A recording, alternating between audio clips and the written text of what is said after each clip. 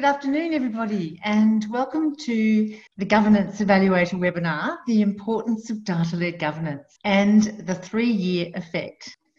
Today, our special guest panellists are Alex Ashleman, and Alex has been the chair of Gippsland Sutherland Health Service. We also have Marianne Pulley-Vogels with us today, who is presently the chair of the Timboon and District Health Service. And we also have Ben Moore, who is the CEO of the Kahuna District Hospital.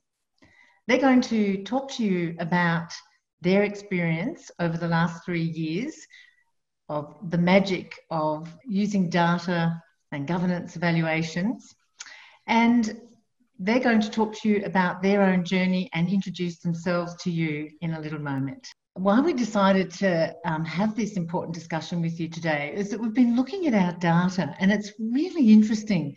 We've been looking over the last 5 years, and we looked at over 480 of the last evaluations from over 5,000 directors, whether they were evaluating their whole board or whether they were evaluating themselves as directors about their own skills and about their skills in relation to the sector that they're in.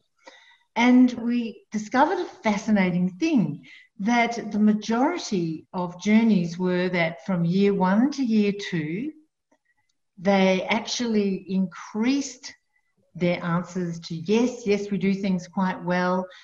But there's this very interesting patch in the middle, which is year 3 to year 4, where there seems to be a plateau.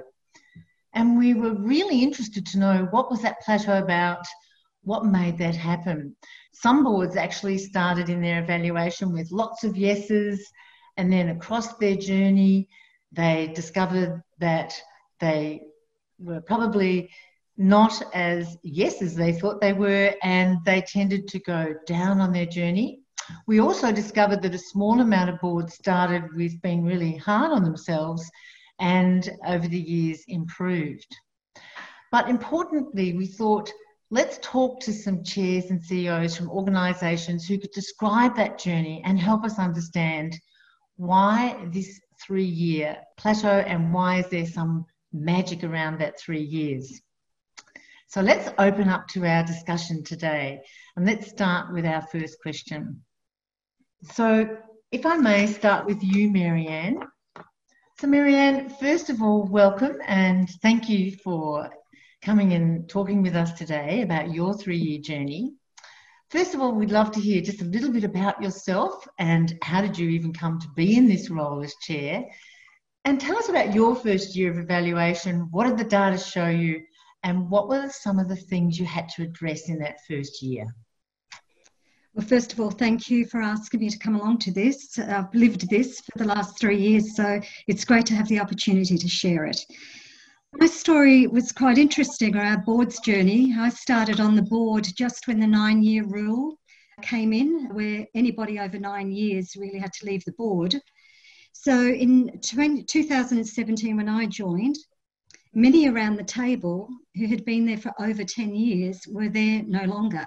And the department allowed us to keep 2 people on for our corporate memory. And we saw 6 new members actually join that year. I was one of them.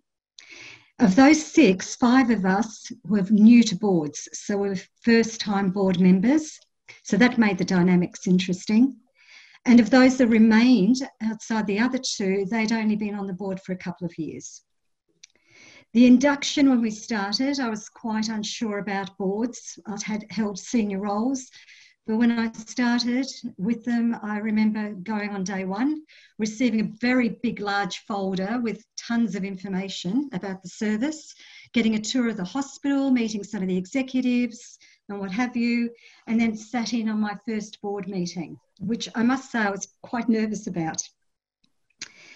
I became chair actually after 5 months of joining, which we kind of decided to do because we knew that the other 2 were going to be moving off and we needed a succession period with some hand-holding from the previous chairs. So they acted as my mentors. They held my hand through the next 7 months. But that worked really, really well, given that it was my first time to the board. the board members around the table were fantastic and supportive, so that was good.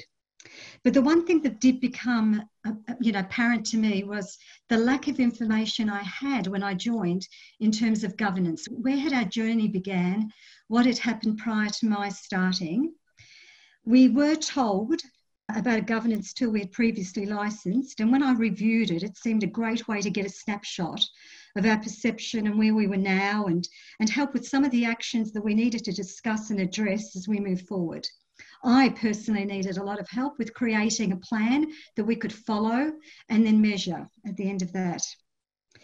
This time though, instead of just licensing the software, I found out that we could also license a convener, an independent individual. And I thought this was going to be critical for us because we just didn't want the team to just go in and answer questions and then have those questions come back to me without any context. The independent convener was great because what they organised were individual, independent, confidential interviews, and which explored their views, the whole of board capabilities under the key areas of evaluation, culture, skills, relations, risk management, induction, etc. And then following that, we had a recommendations report, which was created, which identified the themes from the confidential interviews. And the final report came through after we had a discussion around the board table, which involved the creation of an action plan. So basically, for me and the board, it was extremely useful because it created a better snapshot of what everyone was thinking and where we needed to go in terms of the 12 months ahead. So that was launched in my second term. But for me as a new chair, the process was invaluable. With everyone's input and the guidance we received from the convener, I was able to create a roadmap and an action plan which allowed us to focus as a board on the key priorities. It was a great way to get organised, and especially as the CEO we had was away unwell for most of our time. Now, in that first year, you asked me what we focused on. We focused on developing our strategy, managing our risks and processes, tidying up the way we receive the information in the board packs and our agenda. And of course, induction was high on our list as well. The one thing I must say that was really valuable after the first year fee was that the department asked for evidence from us of our board assessment. And because it was online and because we'd had the individual assessments, what we were able to do is just get the report printed and sent to them.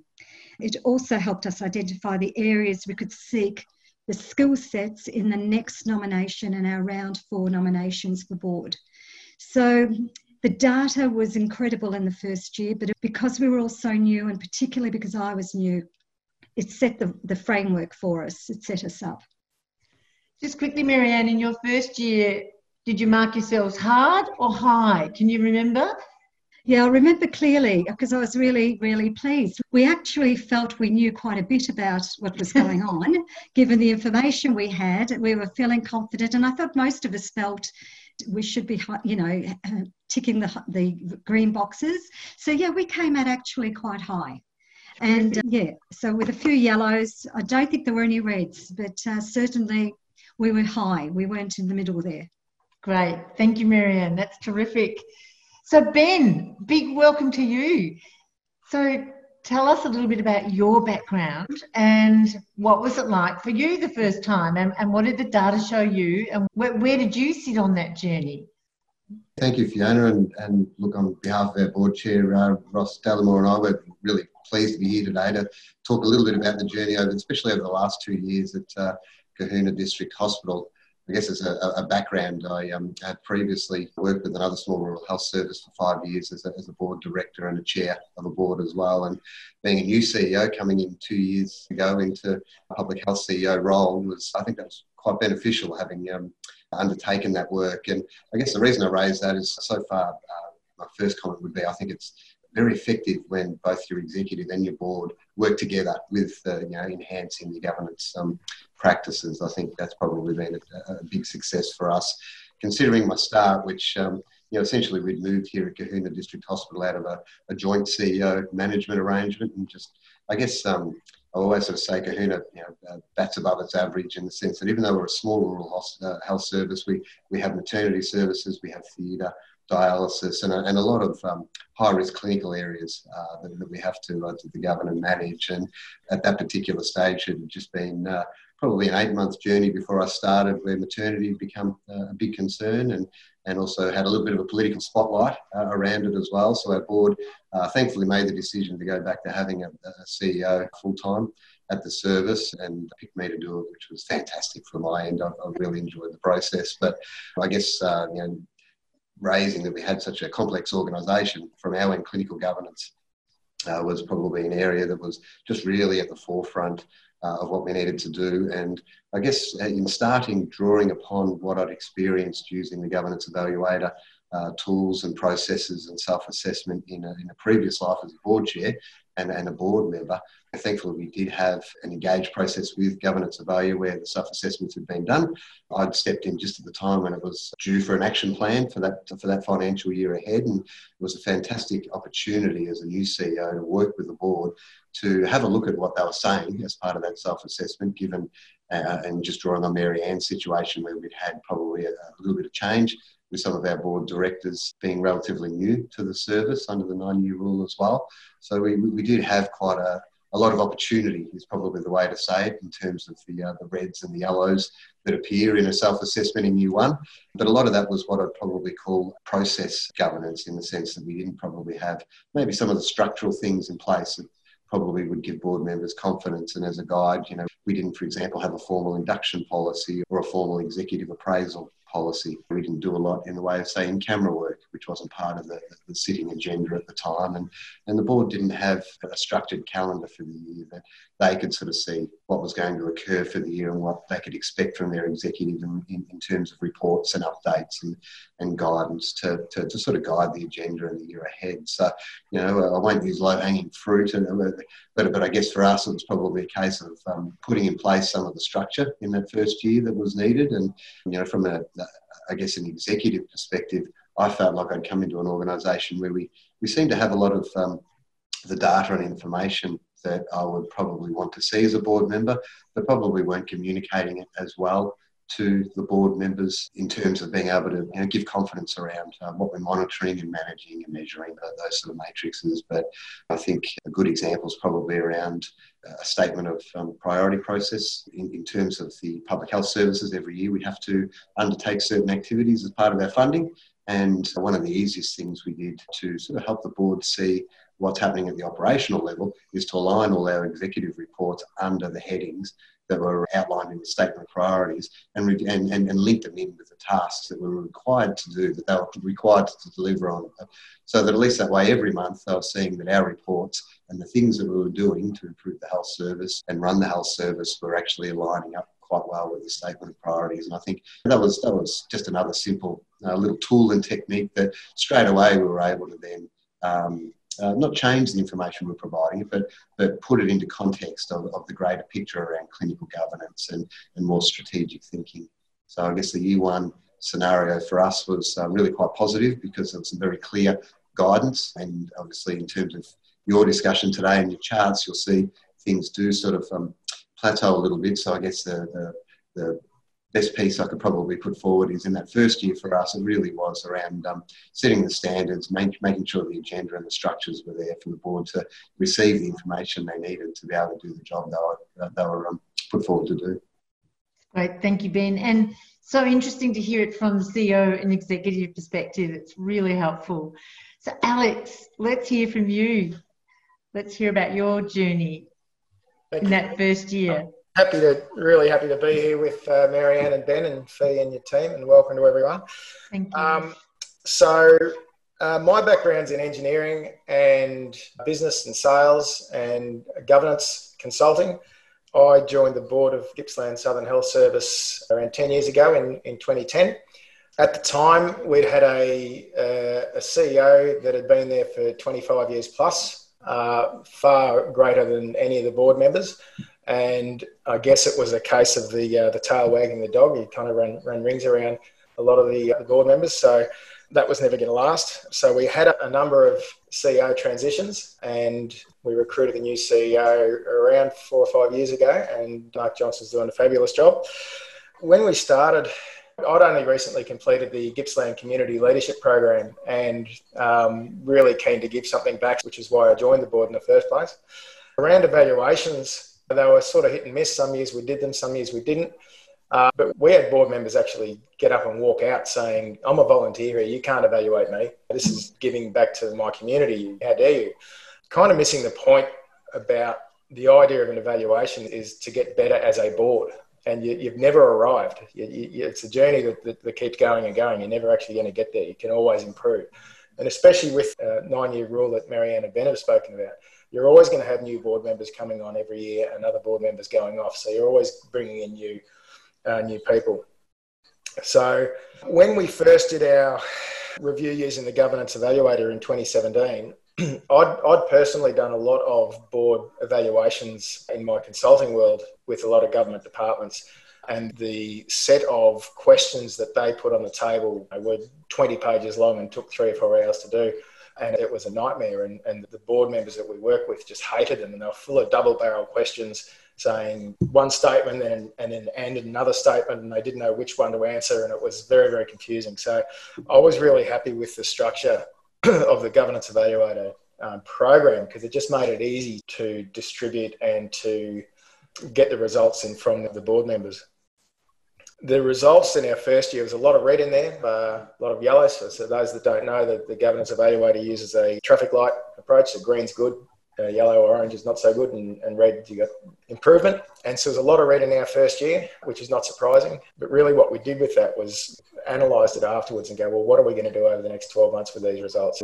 How do we work through the next year? So it was a really interesting process. And the strategic planning part was something that we sort of focused on. Again, when I first joined, we were halfway through a 5-year strategic plan, and nothing in that plan mentioned a new hospital, but we were halfway through the building a new hospital.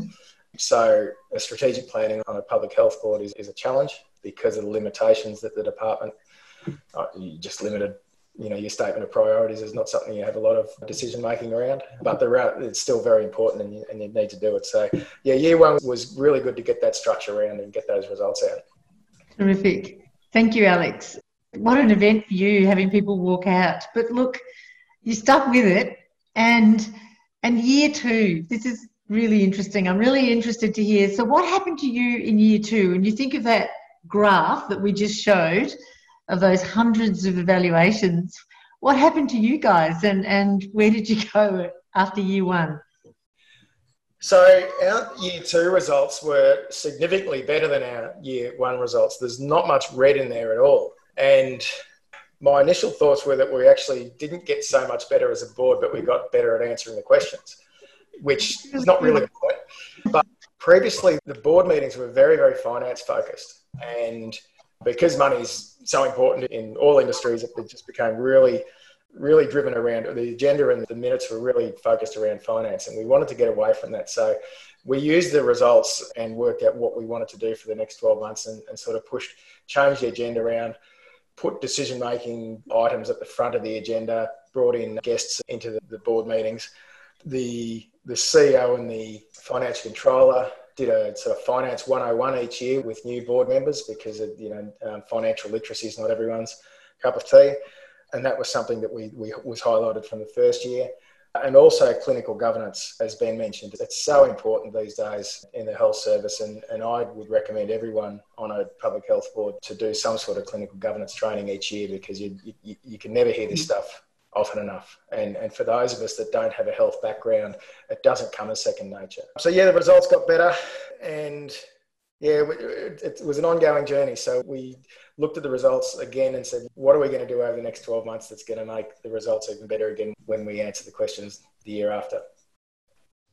Fantastic.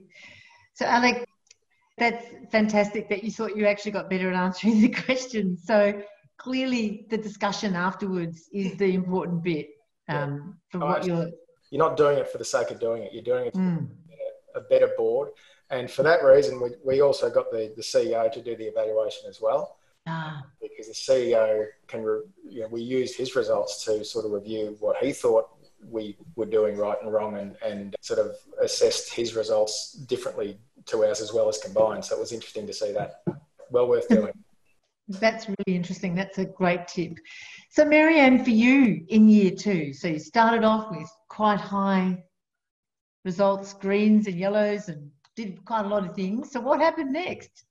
Well, the year 2 results were really interesting because by that stage we'd had more confidence around the governance responsibilities that we were there for, particularly all the new board members I spoke about, earlier. So interestingly, as I said before, in year 1 we had all those areas of green, but now in year 2, with more knowledge about our roles and the questions that we were asking, we showed up more areas of yellow, and we even had one area of red. Couple of areas of red actually. So we knew we had to focus on a number of key areas. So this was great insight for me as a chair and also for the directors around the table. It really generated a lot of discussion, and we were able to set a new set of actions to work on. Now, one of the actions that came out of that, and I think Alex mentioned, with the 9-year rule, you're constantly refreshing the board. And induction is going to be critical.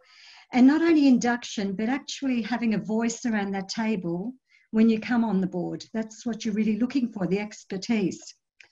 And in 2018 round of appointments, we were fortunate enough to appoint an expert in the clinical care area. She was fantastic. And like me and the others, it was her first board position. And she was the only appointment that year. So unlike the previous year where there were 6 of us and we're all feeling nervous together, she was on her own. So she turned up. I gave her the book that I got the year before, gave her the tour and did the introductions, and then left her sort of get on with it. But I soon realised how intimidating it must have been, and noticed that she was holding back, in the areas where she was confident in, really. But I was really keen to hear her voice. So we've met up for a coffee. And what I basically learned from that conversation was that she was focusing on what she didn't know rather than what she did know. And from there, I started to think about how important it was for her to have someone to bounce off with. So I appointed a mentor, someone she could talk to before the meetings, and also encouraged her to talk about the areas. But it did give me some thinking time around, we need to fix induction, and it was one of my actions.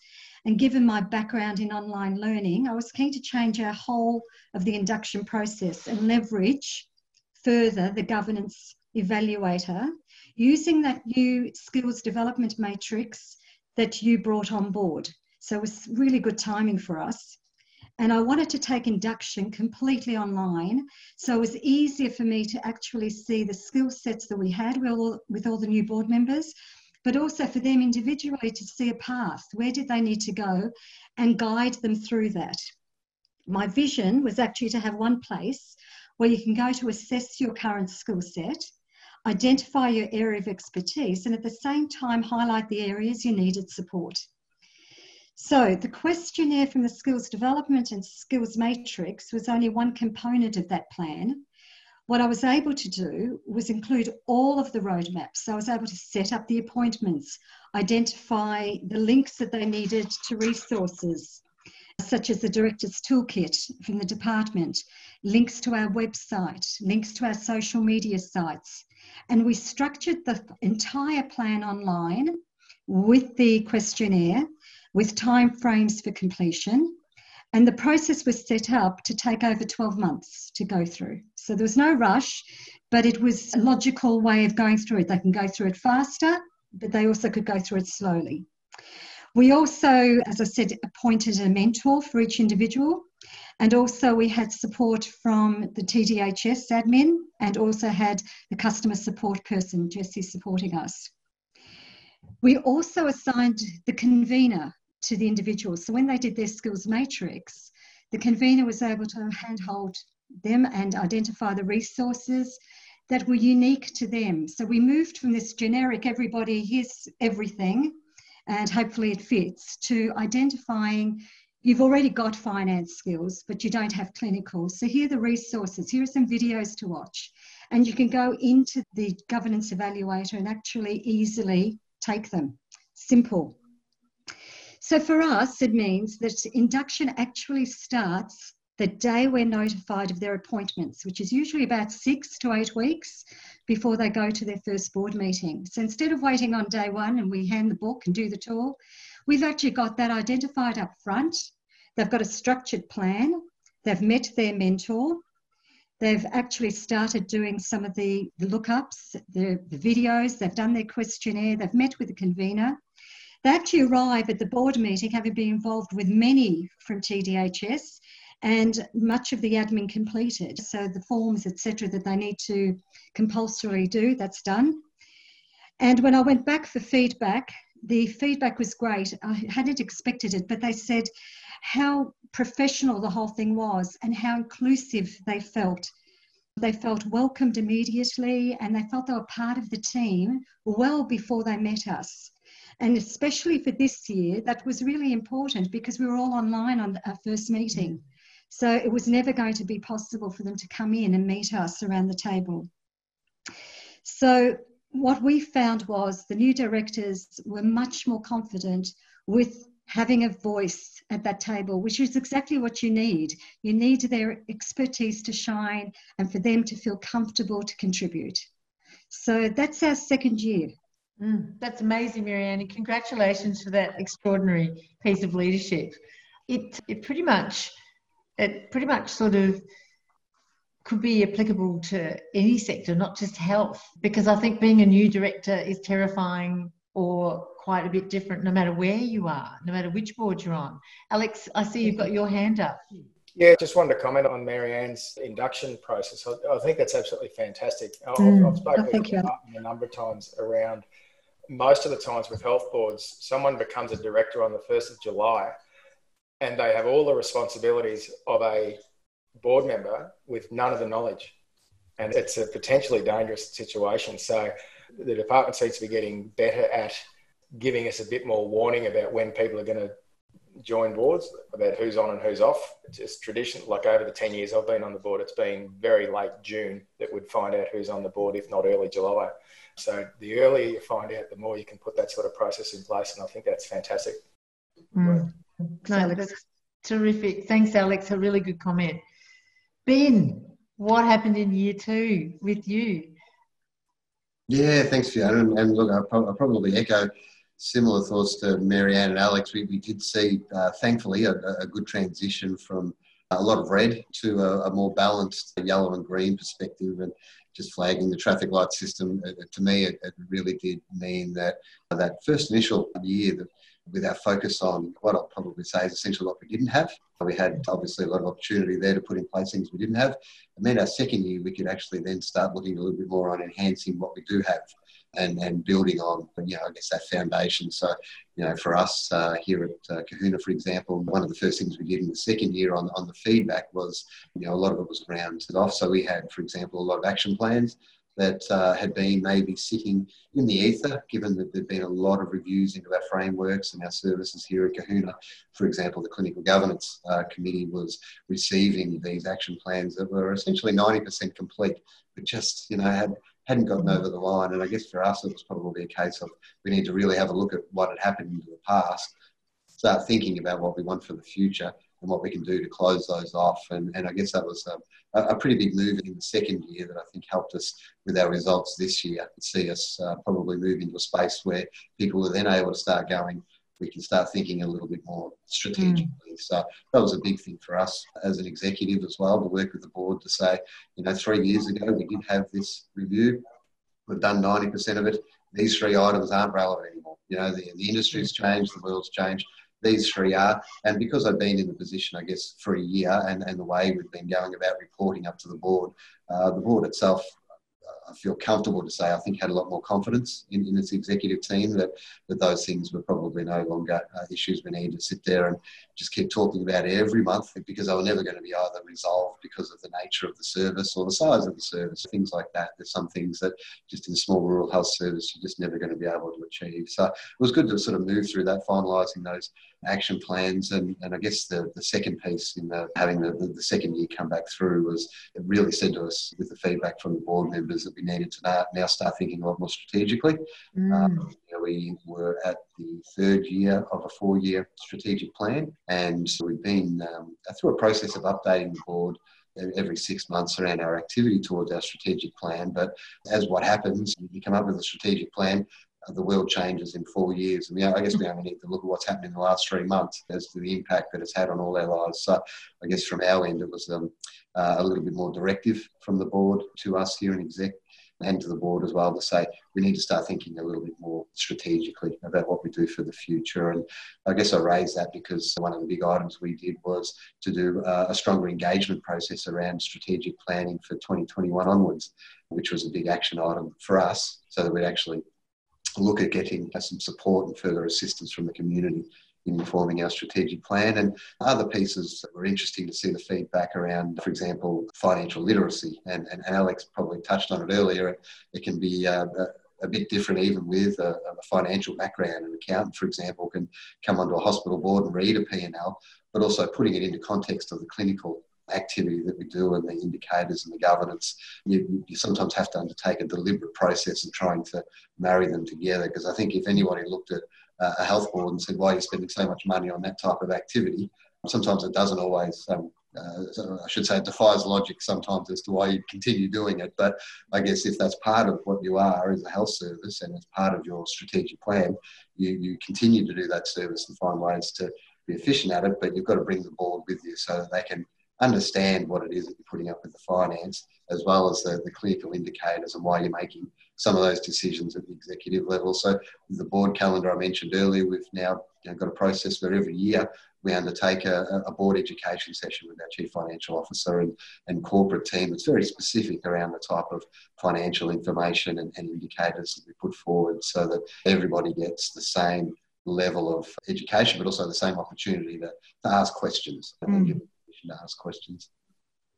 That is fantastic. So I'll stick with you now, Ben, and take us into year 3. So what happened next? So did your next evaluation, and talk to us about what did the data show, and what are some of the things that have happened in year 3 in that sort of year as we discovered that sort of plateau? And yeah, correct. And we've literally just had our figures come through for year 3 and are currently looking to adopt our proposed action plan for the third year ahead. And I guess the big thing that came through is you could see quite clearly the board was more assured and settled around certainly some of the processes. For example, stakeholder management, stakeholder engagement was a big area of concern 2 years ago, whereas introducing things in our instrument of delegation and updating our CEO reports to show all the stakeholder activity, a lot of those things had fallen off, which was fantastic. They were a very strong green,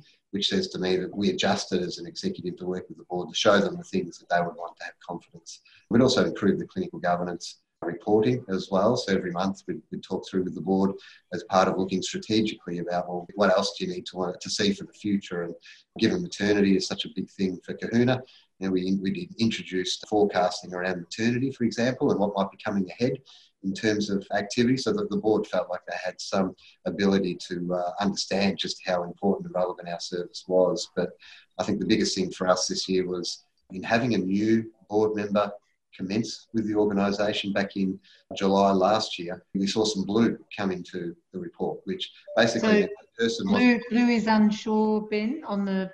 Correct, yeah. Blue was unsure, and that was probably a really powerful message to receive, particularly given our progress with the first 2 years. To actually see some blue there basically meant we probably hadn't done enough to bring the process to a point where we're taking new board members along with us. And I guess from my end, I'm currently working with one of the board members who is the link between the board and myself in making sure this action plan is relevant for the board. And we're flagging that we, for example, might have done a great induction process where we've formalised a lot of the activity around induction, but we're looking this year at introducing a buddy system, for example, for new board members, and aligning that buddy system maybe with what you might consider some of the weaknesses of a new board member with some of the strengths of an existing board member. And so they've got that ability to be able to talk with someone and work through board packs before they go to meetings and just see whether or not that makes a bit of a difference. The probably one of the biggest things, and I think it might even relate to one of the questions around the future for us is how do we better marry clinical governance and overall governance? Because clinical governance has become a really big factor in any not-for-profit or healthcare service at the moment in terms of board discussion. And I guess one of the things we've identified is around risk management statement, so our appetite for risk. That's been probably a component this year that we're looking at adopting a statement that I've been working with our Board of Management on for the last 6 months. But the real idea there is it puts into context, I guess, some of those clinical decision-making scenarios that come up in an acute health service and puts it into a framework that allows us to go making decisions as a board to say, no, we understand that, for example, this particular activity might draw us back negatively into the financial space, but that's what we're here to do. And that would be the right thing to do at this particular time. And trying to sort of marry up what are sometimes two very disparate areas, clinical governance and finance, are sometimes always kept separate, but they're very well intrinsically linked in health, because if you don't get clinical governance right, you pay for it on the financial front. So I guess from our end, having a statement around what it is that we will and won't tolerate from the board is going to be a very powerful tool that will help inform some of our planning for the future. And I guess the big part for us was also around succession planning. As a new CEO, I was lucky I had an experienced board member who'd been here for a few years to give me the history. But even in that time, I'm currently up to my third board chair, and I'm fortunate it's probably not a fourth board chair, because this particular board member's said, look, I want to stay on for another year. I like where we're heading, and I think I can still offer value, and the CEO needs my support as well, I think is probably part of it, because of the relationship we've had for the last year. So I guess adding succession planning into more of that sort of formal discussion process, so that it's now an agenda item, we'll put it on the calendar every year to properly discuss, okay, what are we going to do for the next year, so that we've got some rigour and handover, given that people will fall in and fall off of boards a little bit more continuously over the way it works now with the 9-year rule and people serving on boards. So, and I guess the other big parts for us are looking at embedding our strategic workforce plan, for example, and a master planning process for the future. So we've come from a period 2 years ago where there was a lot of concern around what are we doing, are we going to have these services still to provide, to a point where we're now really heavily looking this year at our strategic planning and master planning process. It's exciting. Well done. Gosh, what a big job. I do remember you telling us about the people protesting on your lawn that when you started. Yes, so come a long way, Ben. That's fantastic. So Marianne, talk to us about year 3 for you. Where have you landed? Oh, well, we've landed at a good place, I think. We haven't had the protests, Ben, so we were fortunate. But in the year 3, which is the year that's just passed, we decided to align our questionnaire with the end of the terms of the board. So as people were leaving, they were providing us, they were completing the questionnaire, and we were getting their feedback, reflecting on the previous 12 months in readiness for a new start on July the 1st. So we would canvass the views of the old board, if I could call them that, and we would look at that together. Good idea. Yeah, and I noticed that we'd become a lot more efficient at using the governance evaluator questionnaire, and actually it's become part of our culture for ongoing development and review now. So it's creating discussions around the board table and what have you. And it was going to be an interesting questionnaire because it was completed after a huge year of change. Our previous CEO had resigned. We had appointed a new CEO after a long search, and we had many, many changes at the service, especially at the executive level. Having a new CEO, she's working extremely hard, doing really well. So I invited her to also complete the questionnaire, and I asked for her responses to be separated out from the board responses so that we could look and see where the discrepancies were, perceptions and what have you, and use that as for a basis of discussion as well. And what was really good was we presented the results from the questionnaire from June at our first board meeting, which was attended by the new board. So there was that immediate opportunity for them to engage from the start. They could actually see where we had come from and where we were planning to head across to based on the feedback that we had.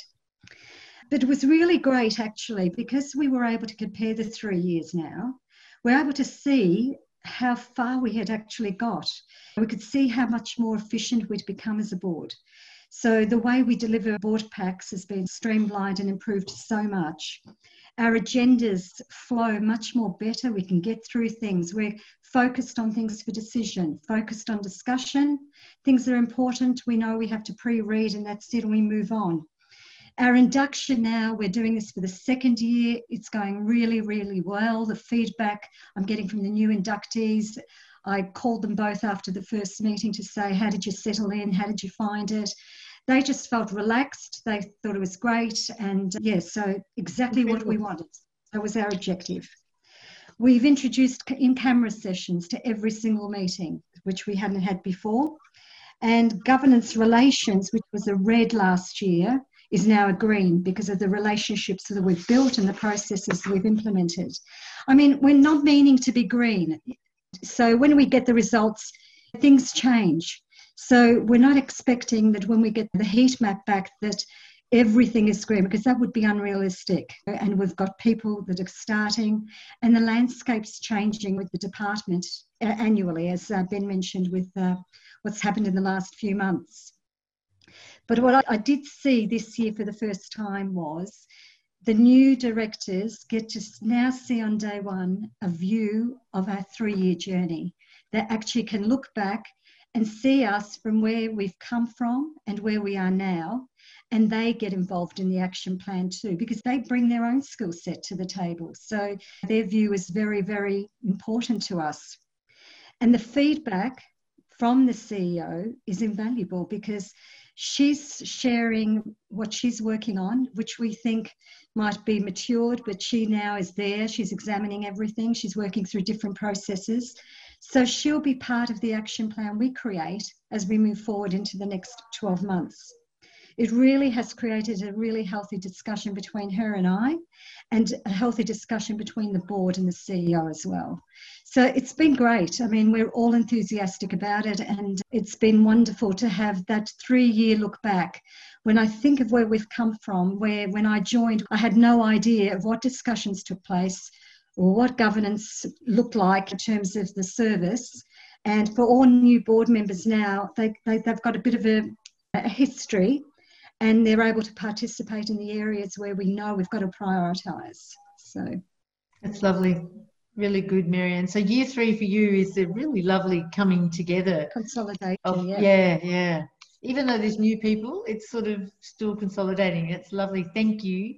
And Alex, tell us about year 3 for you, or the 3rd evaluation for you. Year 3 was really interesting for us. I think we as a board were a lot more mature and we're a lot more discerning. So we actually went down in the results, as in more orange and red. But I actually think that's a good thing. I'd be most concerned if all the results were green and everyone thought we were doing fantastically, because as Marianne said, it's unrealistic.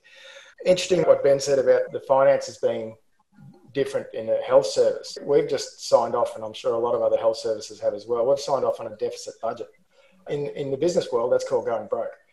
But in the health world, it's where things are tough and everyone's doing it. The government needs to look at the funding models. So it's a really hard thing to get your head around. And what Marianne said about changing the timing of the evaluation. So we used to, when I first started on the board, we used to do them in July. The new board members didn't have a clue what they were responding to. We did it to January to give them 6 months with their feet under the table. And then we ended up moving it to June more recently. So new board members had a full year so they could evaluate, and then the newer board members for the year after had some fresh knowledge. So don't be afraid to move things around. The evaluation's there to serve you as a board, and it's there to help you do what you need to do. And if you want to set that up, the buddy system's interesting as well. It's something we haven't done, I think. And Mark, if you're there, probably not a bad thing to do for the new board members coming on board. Just gives them that first point of contact as to what do we do. I had an individual on the board when I first joined who I knew personally, and they'd get phone calls every day saying, what are we supposed to do here? And what do we do with this? And I'm sure I annoyed him. But anyway, that was all good. So Our third year, as I said, got a lot more reds and oranges, which is fine. I think that's probably a healthy thing. We had newer board members who came in with some different ideas, and a lot of the focus became around strategic planning. Clinical governance is always a really important thing, as we've been saying, and risk appetite is a really interesting one as well. So more recently, like March, April, we were saying, should we have COVID-19 on our risk profile? Is it a risk or is it here? I don't know. Different people had different opinions. So reviewing what your risk heat maps look like and what your risk appetite is board is also really important. And that sort of shines up when you're doing reviews and they're asking questions about the board has a healthy risk appetite, and people go, I didn't even know we had a risk appetite. So they're the sort of conversations that the evaluations need to drive around the board table so you actually get the systems and processes better. Succession planning for us has been really important over the journey. From an executive perspective, we had, as I said, we transitioned a number of CEOs. We've had a CEO whose health wasn't particularly good for a while. We had an executive that stepped up to the plate and did an absolutely fantastic job, and then subsequently got poached as a CEO by another Victorian Health Service. So Vicky Farthing, if you're out there, you did a wonderful job and we miss you. So that process, for me, the structural executive succession planning was really good. From a board perspective, we went initially from the secret squirrel voting sessions around who's going to be the next CEO or treasurer or who's going to be on what committees. And it was a process that I didn't think was particularly mature, and we changed it in recent years to be an open discussion around who wants to do it, who's got the capacity to do it, geographically, does it make sense for someone to do it? And we went from those elections to having the discussion and putting in place succession planning for the board itself. Our best laid plans can go all over the place. So the reason I just recently completed my 10th year instead of the 9 years was the rest of the executive left the country or left the state. So it became very hard for brand new chair, brand new vice president, brand new treasurer, and the department said, no, we need some sort of consistency there. So there is flexibility around the succession planning, and even though you have the conversation around who's going to do the job next, it doesn't always work out. So, yeah.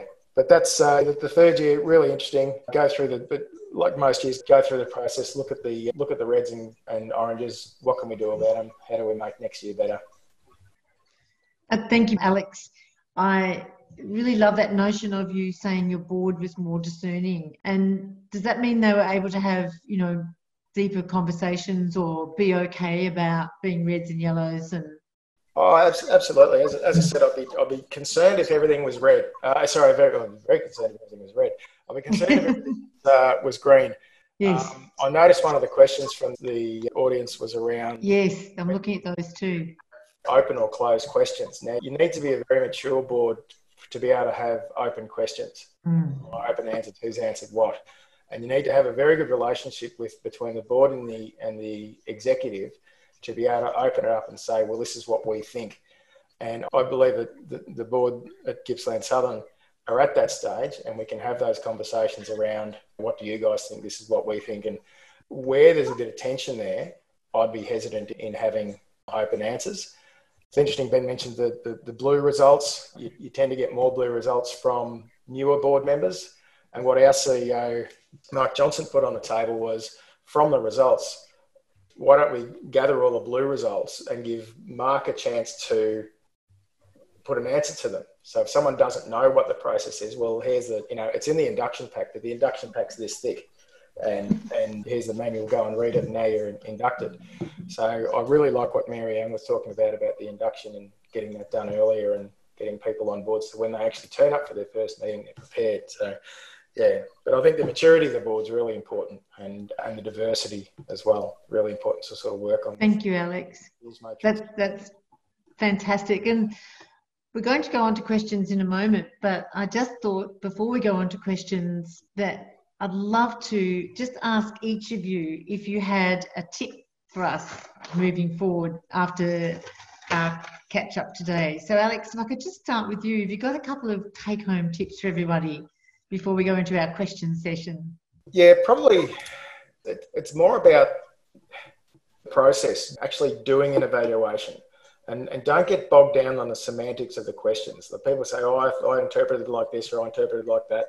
And you can lose a lot of time and effort on some of the semantics there. And it's really, the idea is to improve as a board. And if you focus on this is why we're doing it and what the results are about, you can sort of move on from some of those more detailed things that can sort of bog you down. No, that's incredibly helpful. And I can hear you've done that. You haven't just talked about the questions or the content, you've actually really done something each year. That's lovely. Thank you, Alex. Really helpful. And Ben, what about you? Have you got a take-home tip for us today? Yeah, certainly. And look, I'm wearing my board member hat, but as a CEO now, I'd encourage other people participating in the forum today, if you're on a board or if you're looking to get on a board, the biggest thing for me is trying to make sure that what we're putting forward is working in the right direction strategically. And if, for example, you're not getting what you need to see as a board member, ask for it. Tell us, don't be shy. We're your employee as a CEO, if that makes sense. So, we'll take direction. Even if we have been on the board for 30 years, we should still be in that position where we should be able to learn something new. So I guess from my end, if we're putting things together for my board, for example, I usually do a little brief, and that helps the board members, instead of trying to interpret a 30-page document, a little brief that just gives them an idea of some of the areas that I'd be looking at with the board members' hat on, but also executively what we're looking at to make a change, so that hopefully as part of the whole process of meeting each month and the agendas, we're allowing enough time to keep the majority of the discussion on what needs to be happening strategically for the future, which I think boards can certainly make a huge difference if that's the focus. So don't be shy in asking your CEO and your executive if you're not sure. That's what we're there for. We're supposed to give you what you need to see. That's very reassuring. Thank you, Ben. I like that. That's terrific. Marianne, have you got a tip for all of us to take home today, please? So my tip is, look, at a time when our boards are getting so diverse and we come from different geographical areas, I think it's important to leverage the technology, and that helps us to drive the performance and the culture of your board and the service. Don't reinvent the wheel is my advice. If the tool exists, adapt it to reflect the needs of your organisation. So I'm seeing other people take on the induction differently, and I'm keen to hear back how other people are using technology in their services, because I think that's really important. And be ready to support the development of each and every member of your board, whether they're new to the governance area or even if they're seasoned board members. There's so much we need to learn and keep up to date with. Learning and development is ongoing. It doesn't start and stop. We're always learning, and there's more to learn. I highly, highly recommend you have a look at the Governance Evaluator if you haven't done so, because it really helps you to create the culture of continuous review and development, which I know my board and myself, we have found very, very useful. That action plan is fantastic and it's healthy. It's what's expected. But I think importantly too is, if something was to happen to me tomorrow or our entire board wasn't there, there's something there on the technology. We've actually captured our history, the action plans, the induction plans, it's all there. And I think we need to create our story, and we really need to keep reviewing that story. And whoever comes in can pick up from where you've left off. And I think that's really important for the organisation, as well as the board members around the table, and for the department to have that assurance that we're really on top of this, given our responsibilities. It's wonderful. Thanks, Marianne. That's really lovely. I love that notion of your story, because it really does tell a story, doesn't it? All that data over the years. It's terrific. Yes, thank you. It does. Thank you for those lovely overall tips. And now what I'd like to do is have a look at our questions. And one of the questions, and I think this is a really good question, it's about, have any of you had to confront the tensions between board and executive interpretation of the evaluations? And I think, Alex, you touched on that a little bit. But Marianne or Ben, have you ever come across this, or have any tips around the importance of course, including the CEO and the board in your answers, but then how do you manage any tensions that come up from that? or best ways to handle it.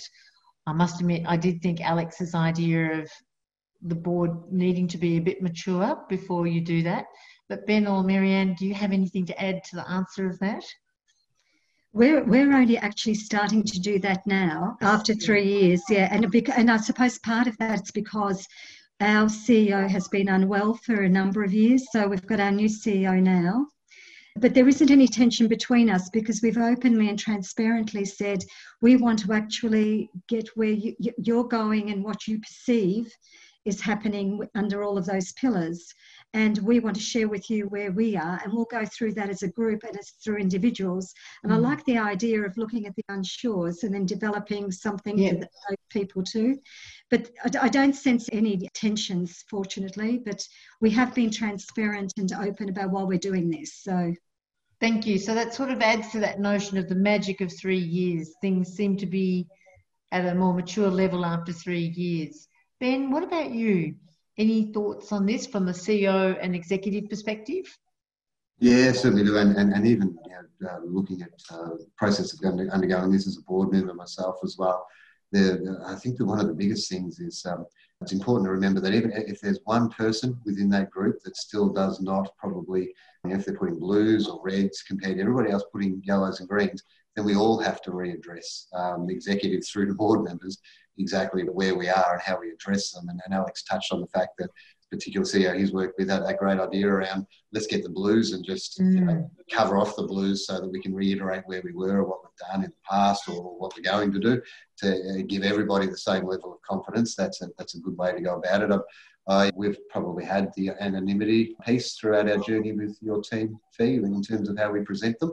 But even it's quite powerful when board members all agree that, yes, we're going to do it anonymously, but if that was you, speak up and then feel comfortable to do so that we can all understand the real crux of why you'd answer it that way. Because as much as the questions in the tool are fantastic, sometimes it's just some small detail that made that person go, I think that's more blue or red than it is green or yellow for them.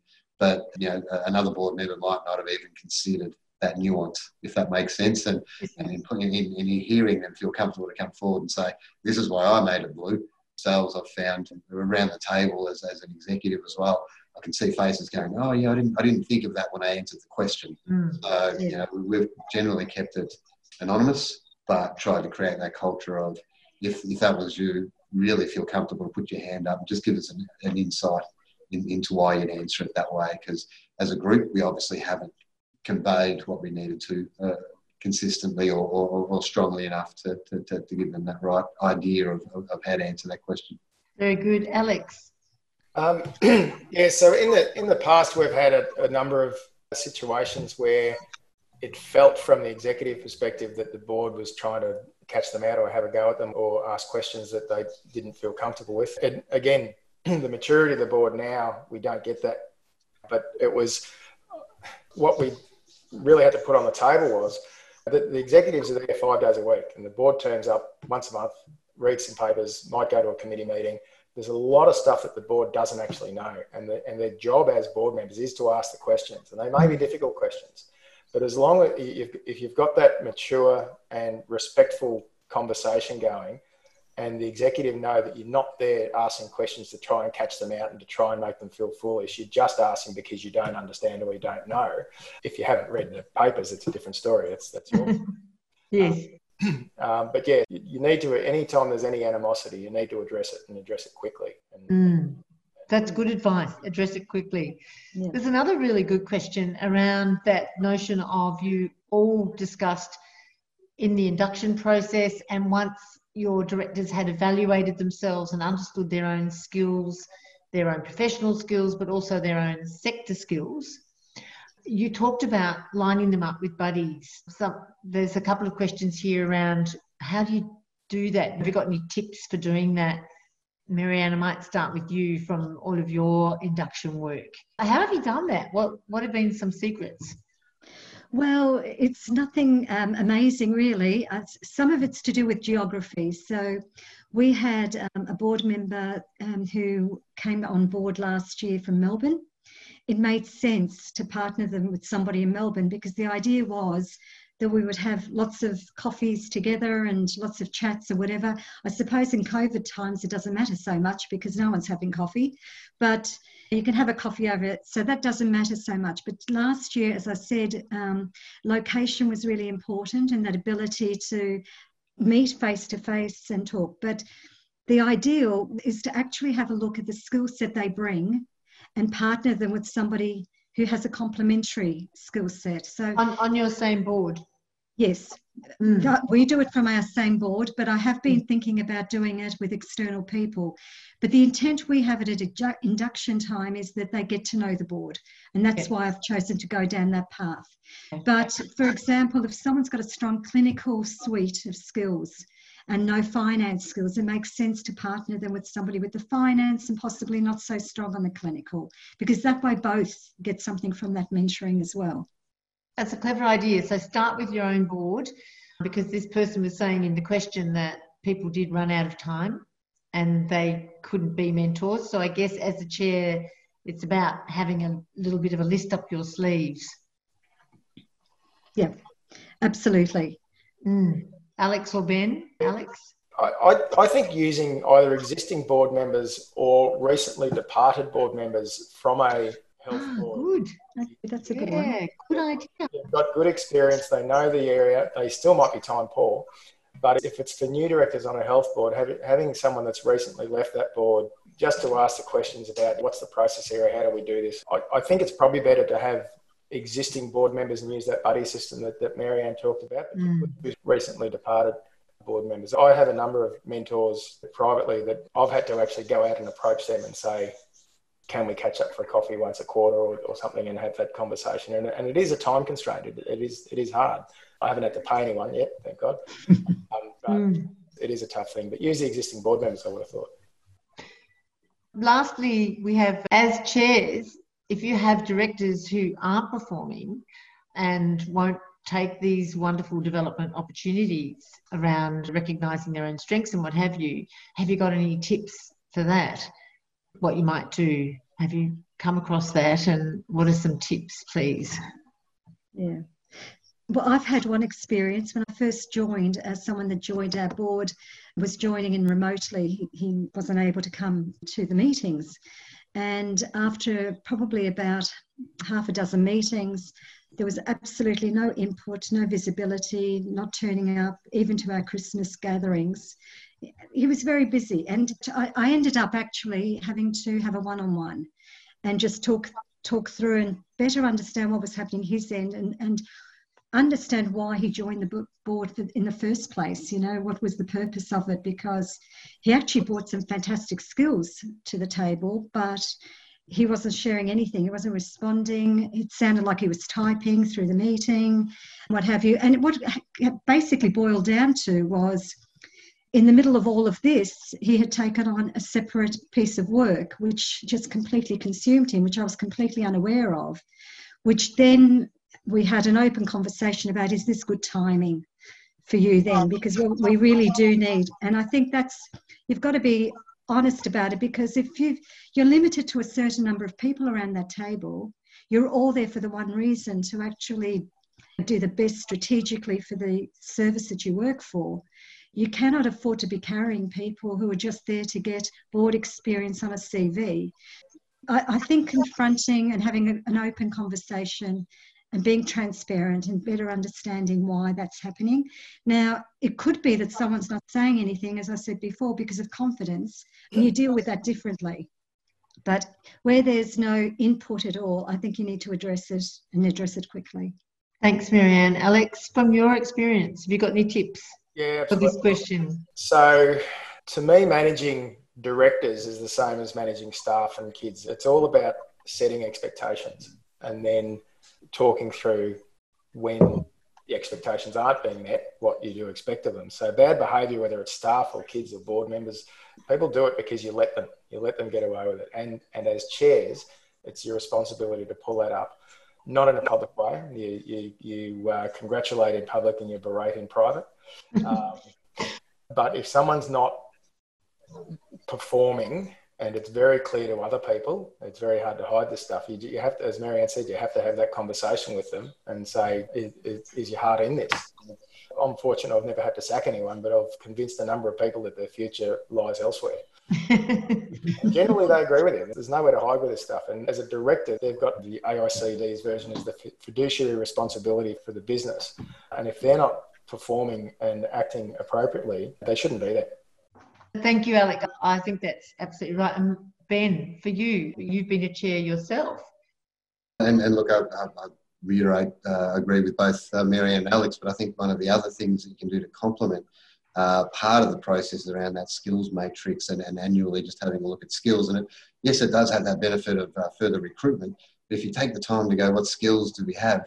You've then also got that vehicle to tap that, what's the word, somebody who's less engaged with the board, or somebody who, for example, does have that a strong skill set and other strengths.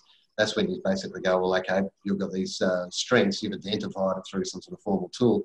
If you're recruiting, and I'm conscious at the moment, we've got a new board member coming onto our team who has never been on a board, has just had his first child with his wife in our hospital 2 weeks ago.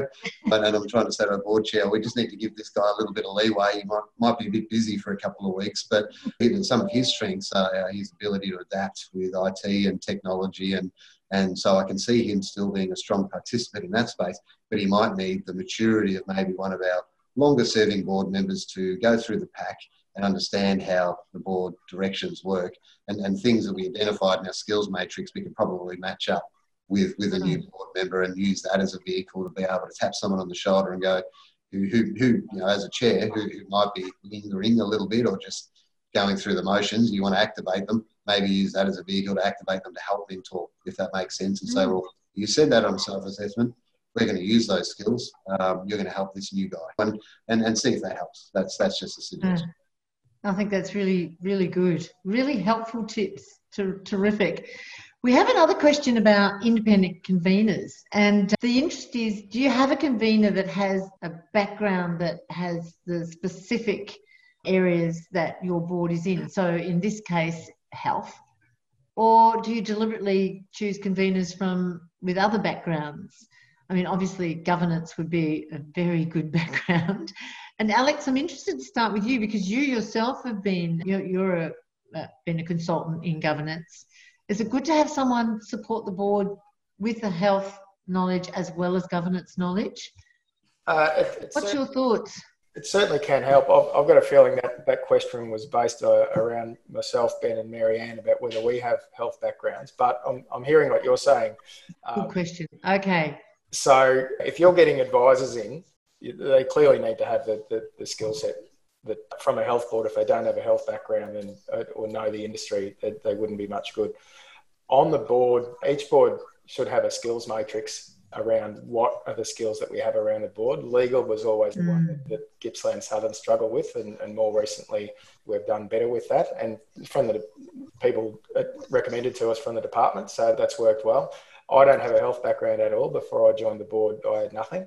I think it's important to have that diversity of people without specific health background, but you do need to have a clinician on the board in the health area. You need to have someone. We've been very fortunate to have a surgeon on, and we have had another doctor that we seconded to the board. So he wasn't actually a board member, but he was one of the local doctors.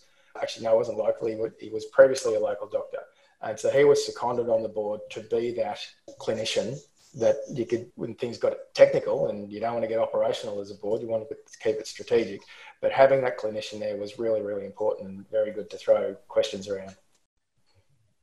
That's fantastic. And thank you, because I think that's a really good point. So what I'm hearing is, as the convener, it's really important to have governance and that sector knowledge. But as a director, you welcome that diversity, providing there's things to help you contribute.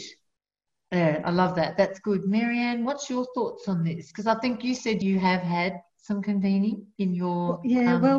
As we actually got a convener from your group, from Governance Evaluator, who intimately knew not only the questions, but the appropriate resources to match up. And I think that's what's really important. That's a good point. And I think if you're looking to create a development plan for that individual, you need to be able to tap into the most appropriate resources, either from wherever they come, whether they're from the department or whether they're from the service, or you've actually got a lot of that there. So that to me was really, really helpful. Like Alex, I don't have any health background, so the whole process really helped me. And like Alex, I think it's absolutely critical you have clinicians around that table, because people like myself, I cannot respond to some of the things that are coming, and I can't even sometimes think of the right questions for them. But if you've got a few of them looking at this with their hat on, then you will get the right questions asked. Where I'll come in is I've got a business background and a sales background and contracts. So that's where I can support the clinicians who don't feel that strongly around those areas. And we've got an accountant who's excellent on the financials. He'll be spotting things and to support us. So that diversity is actually very, very helpful, needed. And I would really encourage everybody to look for it. That's very true. And Ben?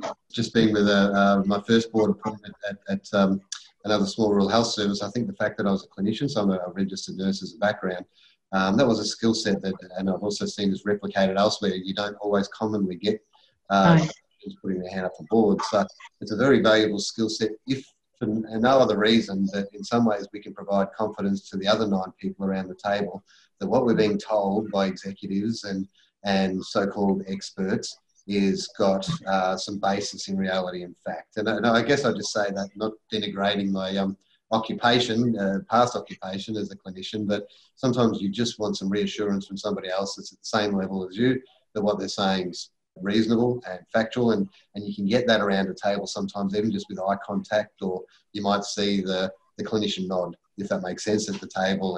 And I guess all I'm indicating is that it's good to be able to have that diversity of things around the table, because there's a lot of times I'll look at our lawyer, for example, on our board, just to see what type of facial expressions I'm getting from them to make sure I'm on track. We've got that culture where we expect that person has read that on the agenda because of the way we flag it now around decision making, and they're pre-warned, they've got the capacity to use some of their legal insight into whether or not this discussion around a joint venture agreement, for example, with other health services has some solid foundations. And I think just that having that diversity as an executive is really beneficial. But I think as a board member, it's nice to know that the person who's strong on that subject matter around the table is also in agreement, or at least able to give you some confidence that the decisions are the right one, that we're heading down. Well, I think that's really helpful. So what a fantastic discussion. And I think that concludes our question time now. It's really disappointing, but we need to bring our conversation to an end. Just want to thank you all so much. Alex, thank you for your time and your valuable insights. To be able to say that you've been on that board for 10 years and your leadership for their evaluation, but now to say that you have a discerning board that asks and talks so openly is just such a credit to you. So congratulations. Ben, thank you so much for sharing. That's an extraordinary journey from being a chair and a director to being the CEO, and congratulations for your part of the leadership. You know, I love how there's clearly a marriage between the executive and the board, and you know, working on all those projects together. And I love that notion of you all being so much more strategic now in your discussions. That must make you look forward to board meetings.